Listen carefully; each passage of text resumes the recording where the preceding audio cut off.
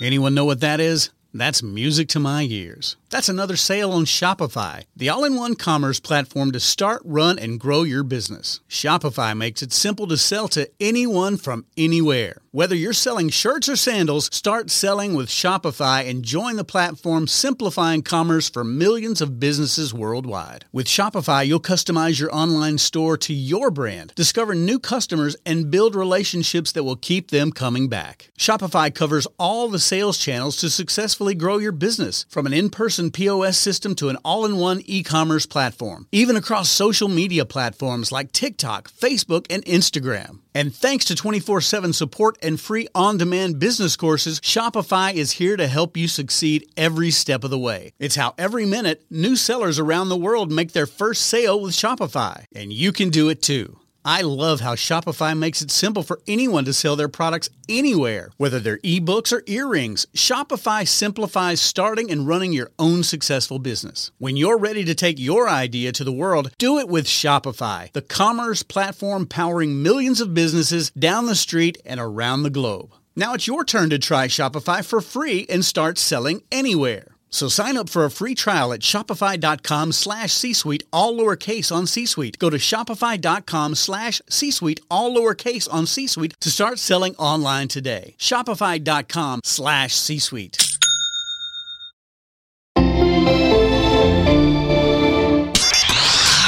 You are listening to the PGX for Pharmacists podcast, part of the Pharmacy Podcast Network.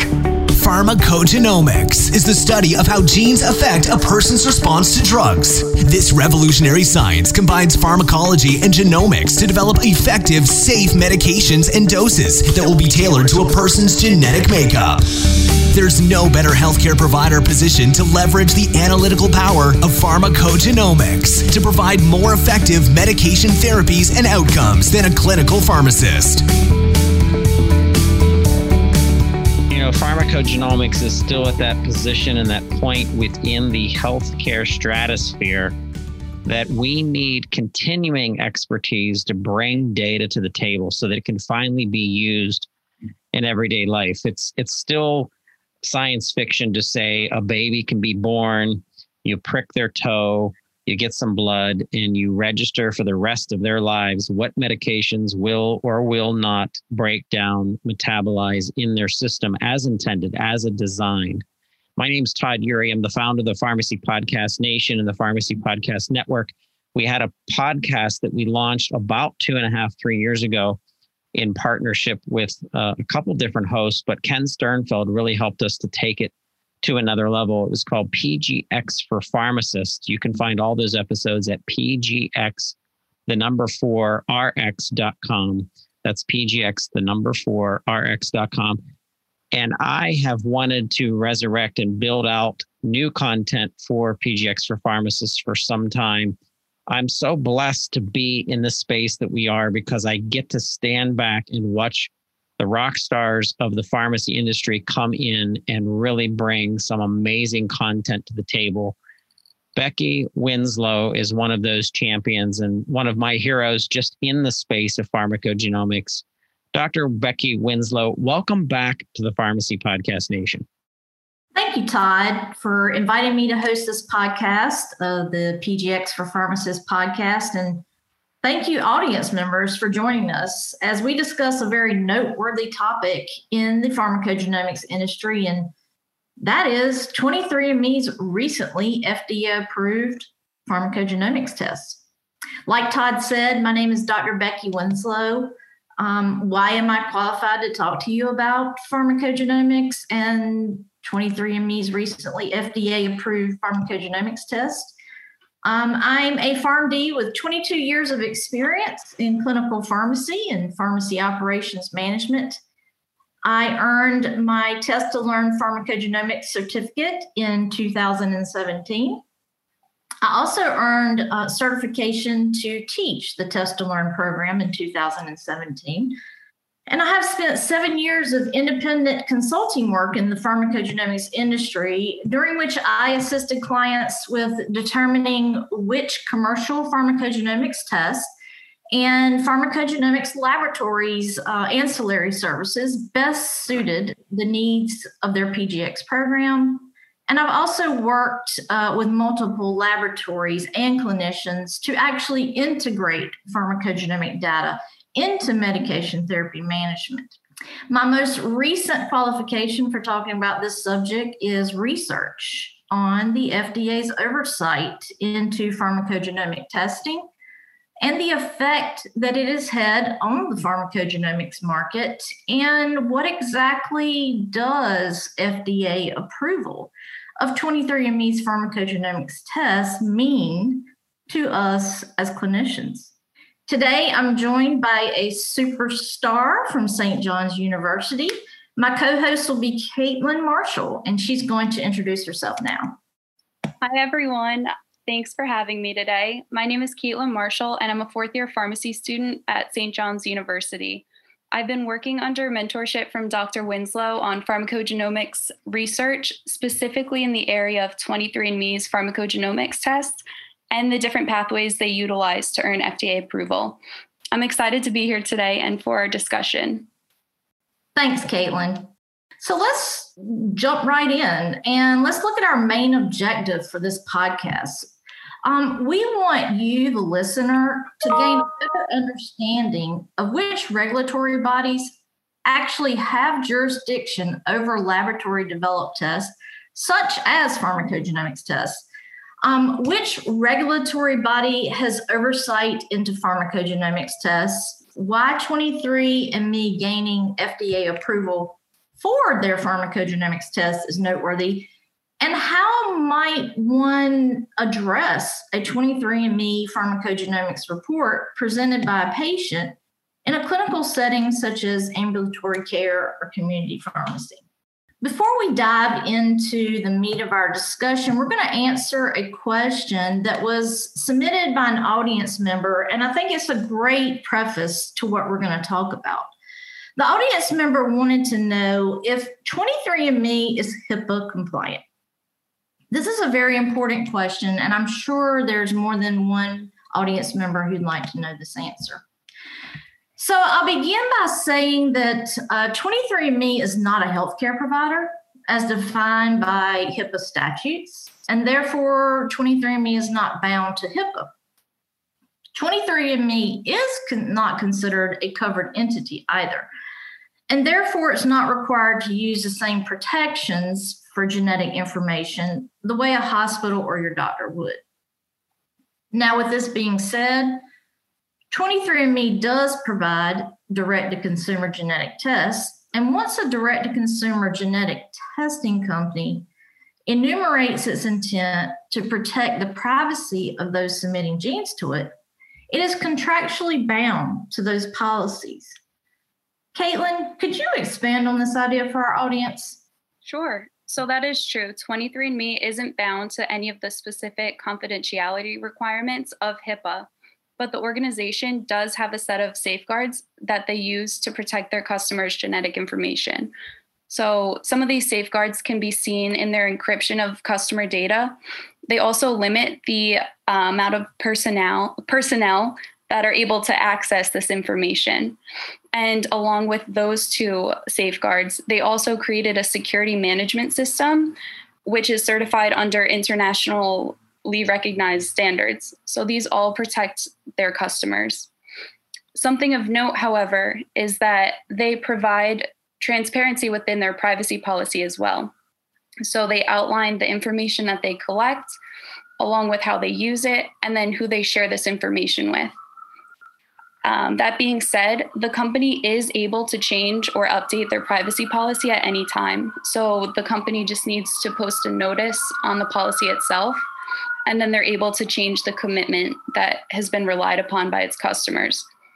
The bottom line is that although there are safeguards in place for privacy protection, that the consumer should really remain vigilant in regularly accessing and understanding the privacy policy. Thanks, Caitlin, for digging deeper into whether 23andMe adheres to HIPAA and what their actual privacy policies are. Now that we've covered that topic, let's actually dig into 23andMe's FDA-approved pharmacogenomics test, and why it's noteworthy that they've gained FDA approval for their PGX test. We all know that the United States relies on the FDA to protect public health by ensuring the safety, the efficacy, and security of human and veterinary drugs, biological products, medical devices, our nation's food supply, cosmetics, and products that emit radiation. Caitlin, do these protections by the FDA currently extend to laboratory-developed tests, such as pharmacogenomics tests? So these specific FDA regulations, they do differ between laboratory-developed tests and the direct-to-consumer tests. So just for some background for our listeners, the laboratory-developed tests are diagnostics that are developed, validated, and performed within individual laboratories. So these are used in-house and they cannot be used commercially or they cannot be distributed to other laboratories. So these laboratory tests, such as pharmacogenomics tests, they do not directly fall under FDA regulation. Instead, they fall under the regulation from the Centers for Medicare and Medicaid Services, specifically the Clinical Laboratory Improvement Amendments known as CLIA. So could you detail a little bit more about CLIA? Why are they important? Can you tell us more about them? Sure. CLIA establishes quality standards for any laboratory testing that is used on humans. So they ensure the accuracy and reliability of the results that these tests gain. So these standards are required for clinical laboratories to be certified by CMS before they can accept any human samples for diagnostic testing. And approximately 260,000 laboratory entities are held to the strict personnel, quality control, and proficiency testing regulation.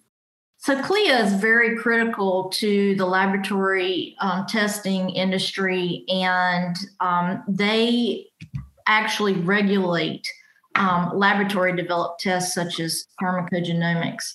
So let's take a look back into the past and what happened in 2013 that somewhat disrupted the PGX test industry and called to question a lot of labs and what their future held as far as producing pharmacogenomics tests.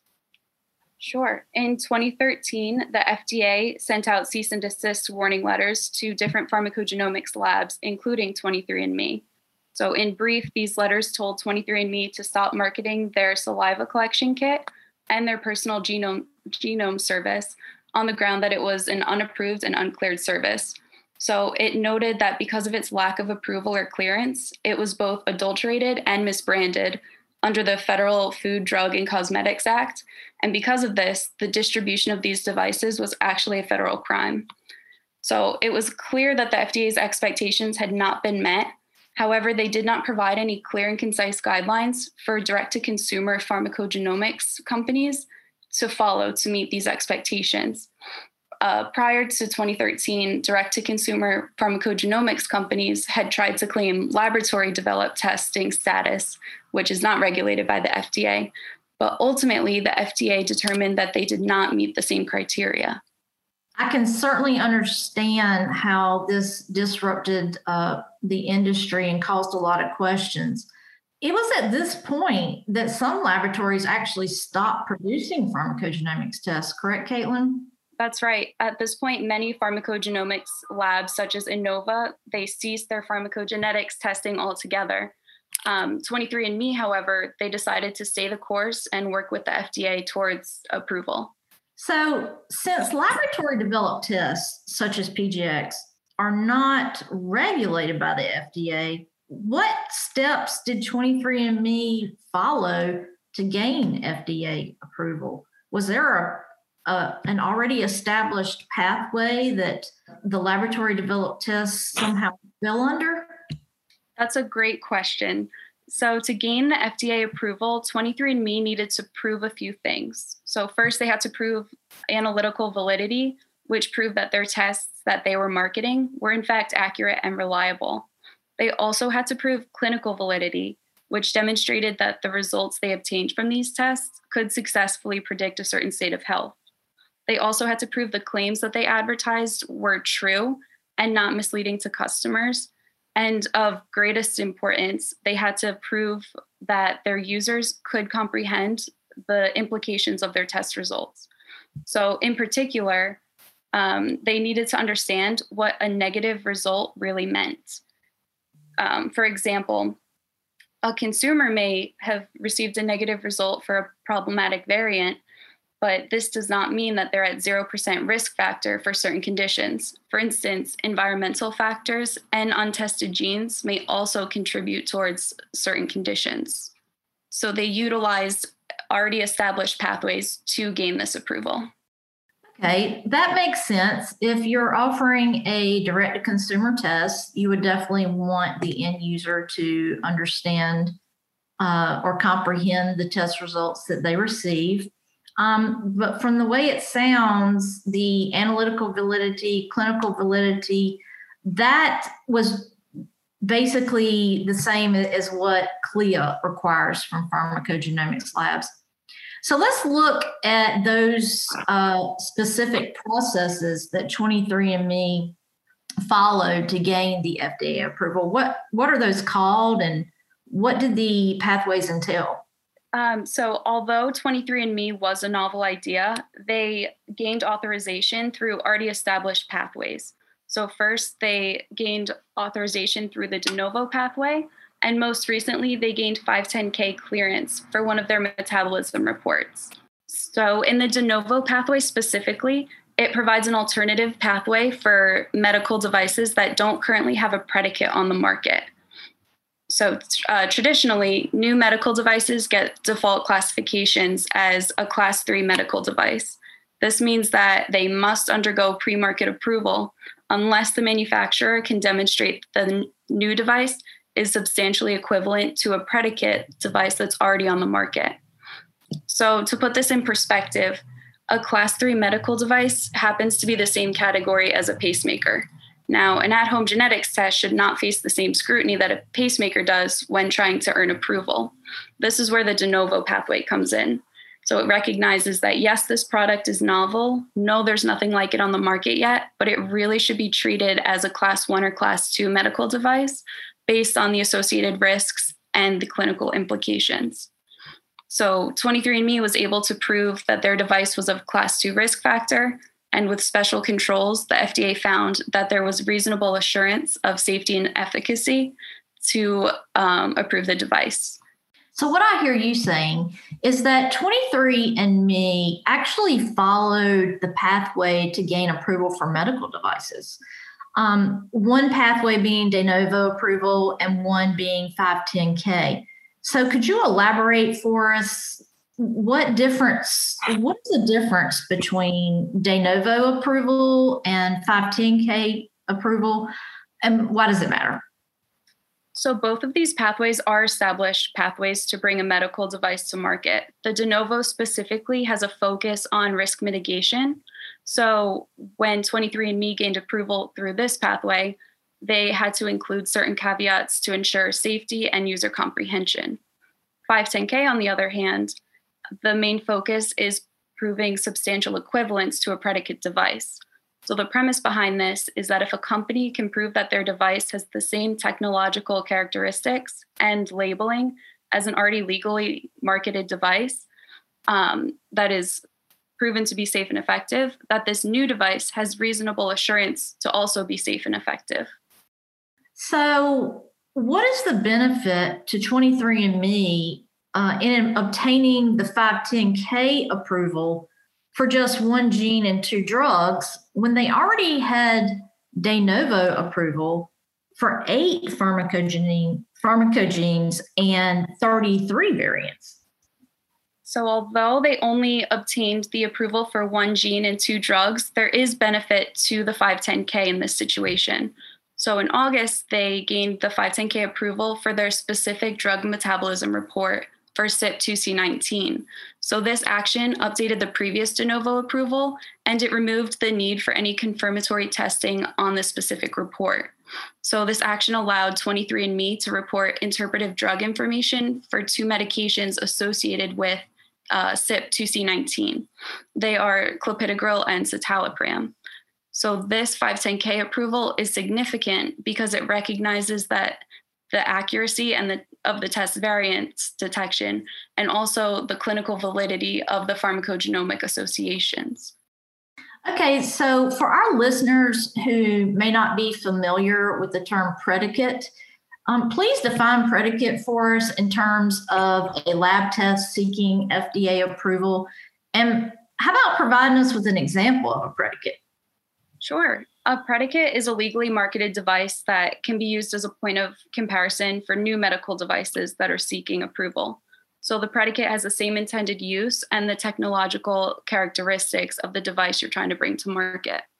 So in this case of 23andMe, it's interesting to note that medical devices that are brought through the de novo pathway can eventually be used as a predicate device for other devices being brought to market as a 510K.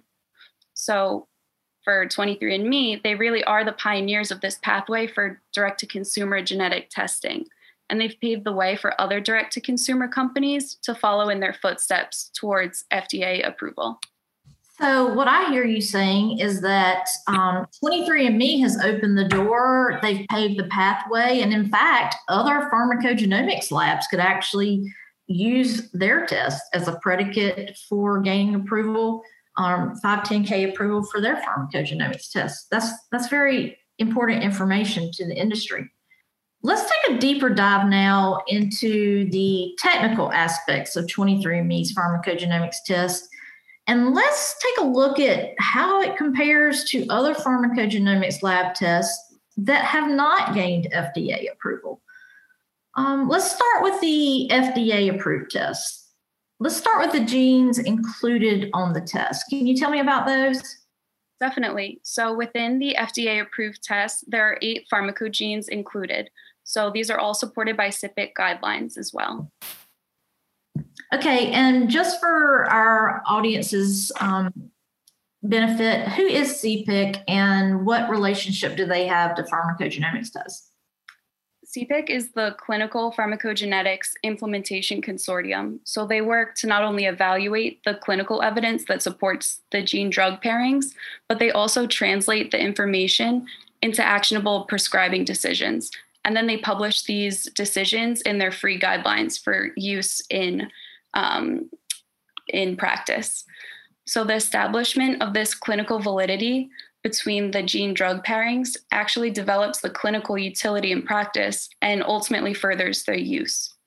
So CPIC plays a very important role in the actual implementation of pharmacogenomics into practice. So their work is very critical. What variants does 23andMe include on their test?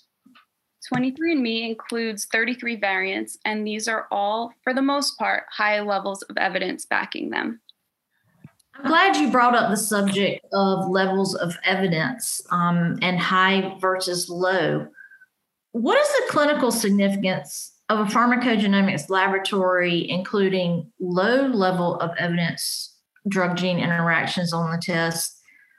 And let's start by actually defining what is a level of evidence and what does it have to do with pharmacogenomics or any evidence-based practice? Sure. The levels of evidence are defined based on the levels of research to support the gene-drug interactions and the different clinical annotations that come from the interactions. So low levels of evidence don't have that strong backing from several randomized controlled research studies that high levels of evidence would require. They may be supported by only weak or incidental information, or it may be a sign that further research is needed to enhance the confidence in these claims. So within the evidence-based healthcare practice, it's really important that providers are making their decisions based on the highest possible levels of evidence. This ensures the highest quality of care being given to patients. So clinical decisions should not be made based on low levels of evidence, just like how any other medical decision would not be based on something with low evidence. An example of this is a cardiologist that is treating hypertension. They would do this based on the national consensus guidelines for the treatment of hypertension. If they don't follow these guidelines, they need to be able to defend their treatment decisions. So these gene-drug interactions are no different. They require the highest level of evidence to support their decisions. That was an excellent way to describe the levels of evidence for gene-drug interactions and why they're important. Can you provide us with an example of gene-drug interaction from the test that most of our audience members could appreciate? Of course. A medication that most of our listeners will probably be familiar with is the anticoagulant warfarin.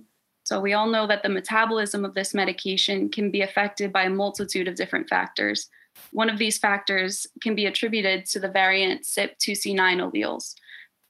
These are associated with lower clearance of warfarin and subsequently require patients to have a lower daily warfarin dose.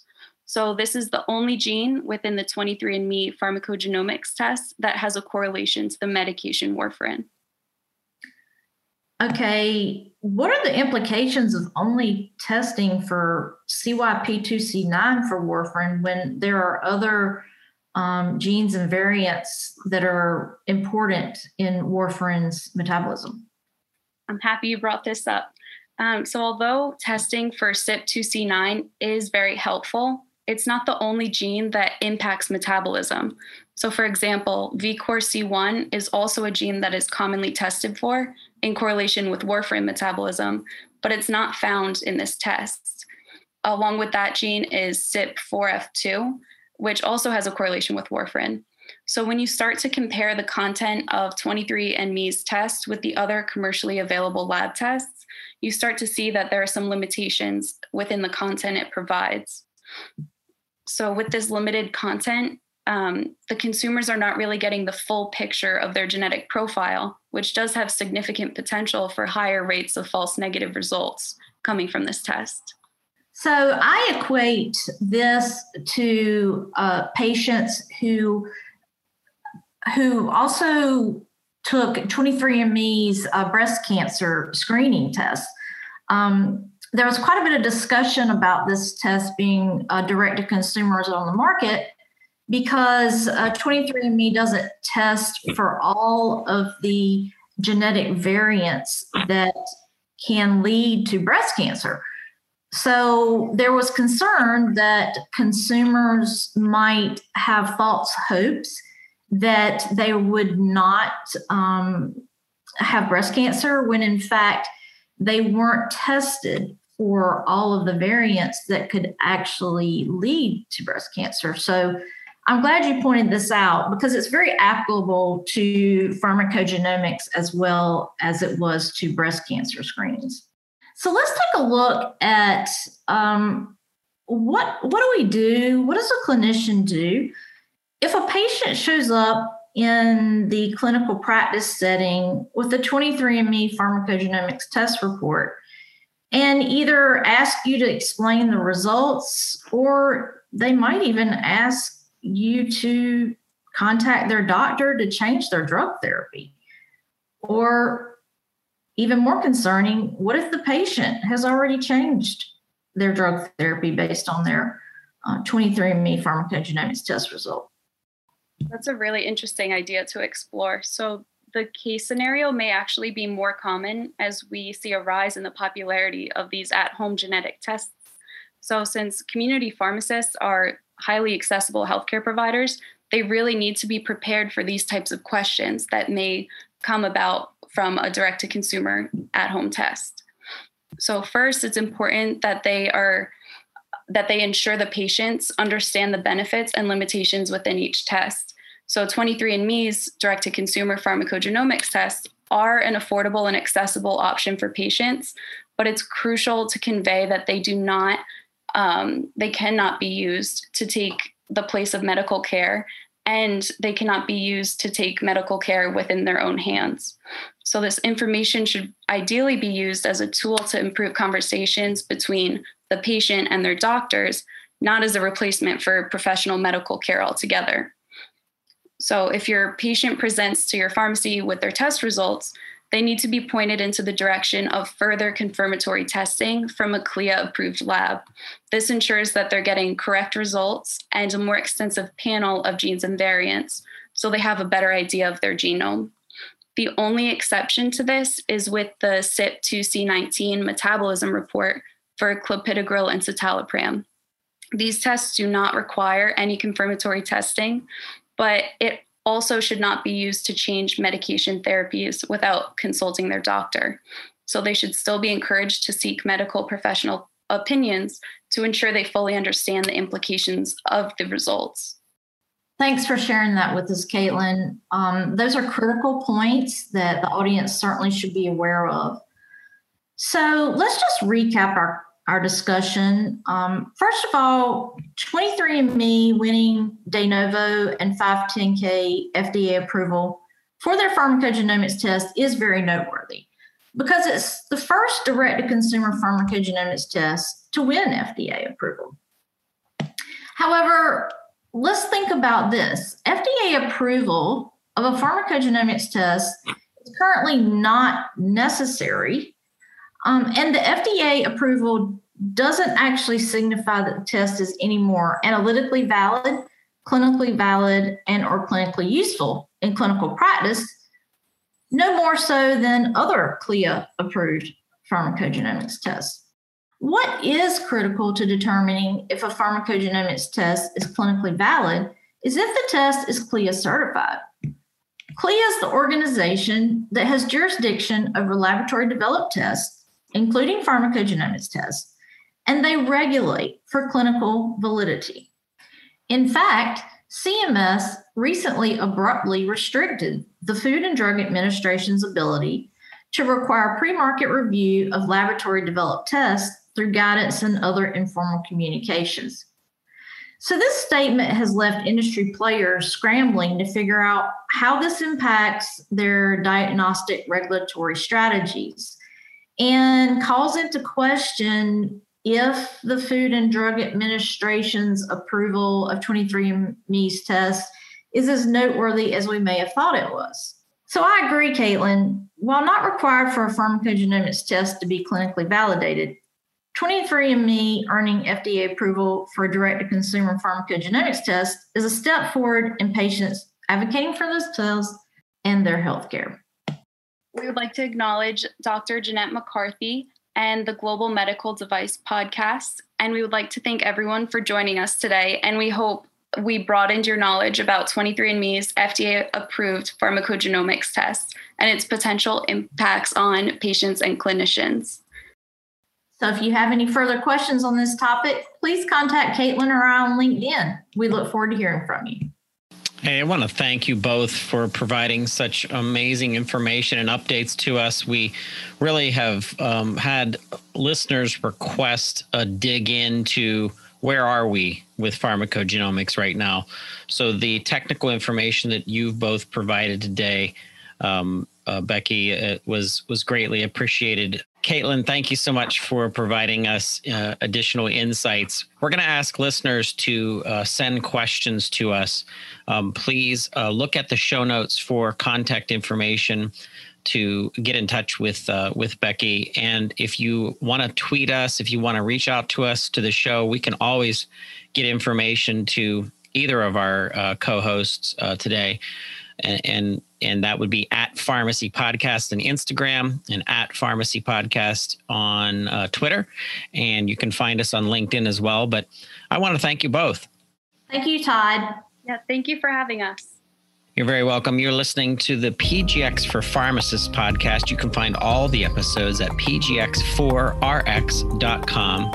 And as always, we thank you for listening to the Pharmacy Podcast Network.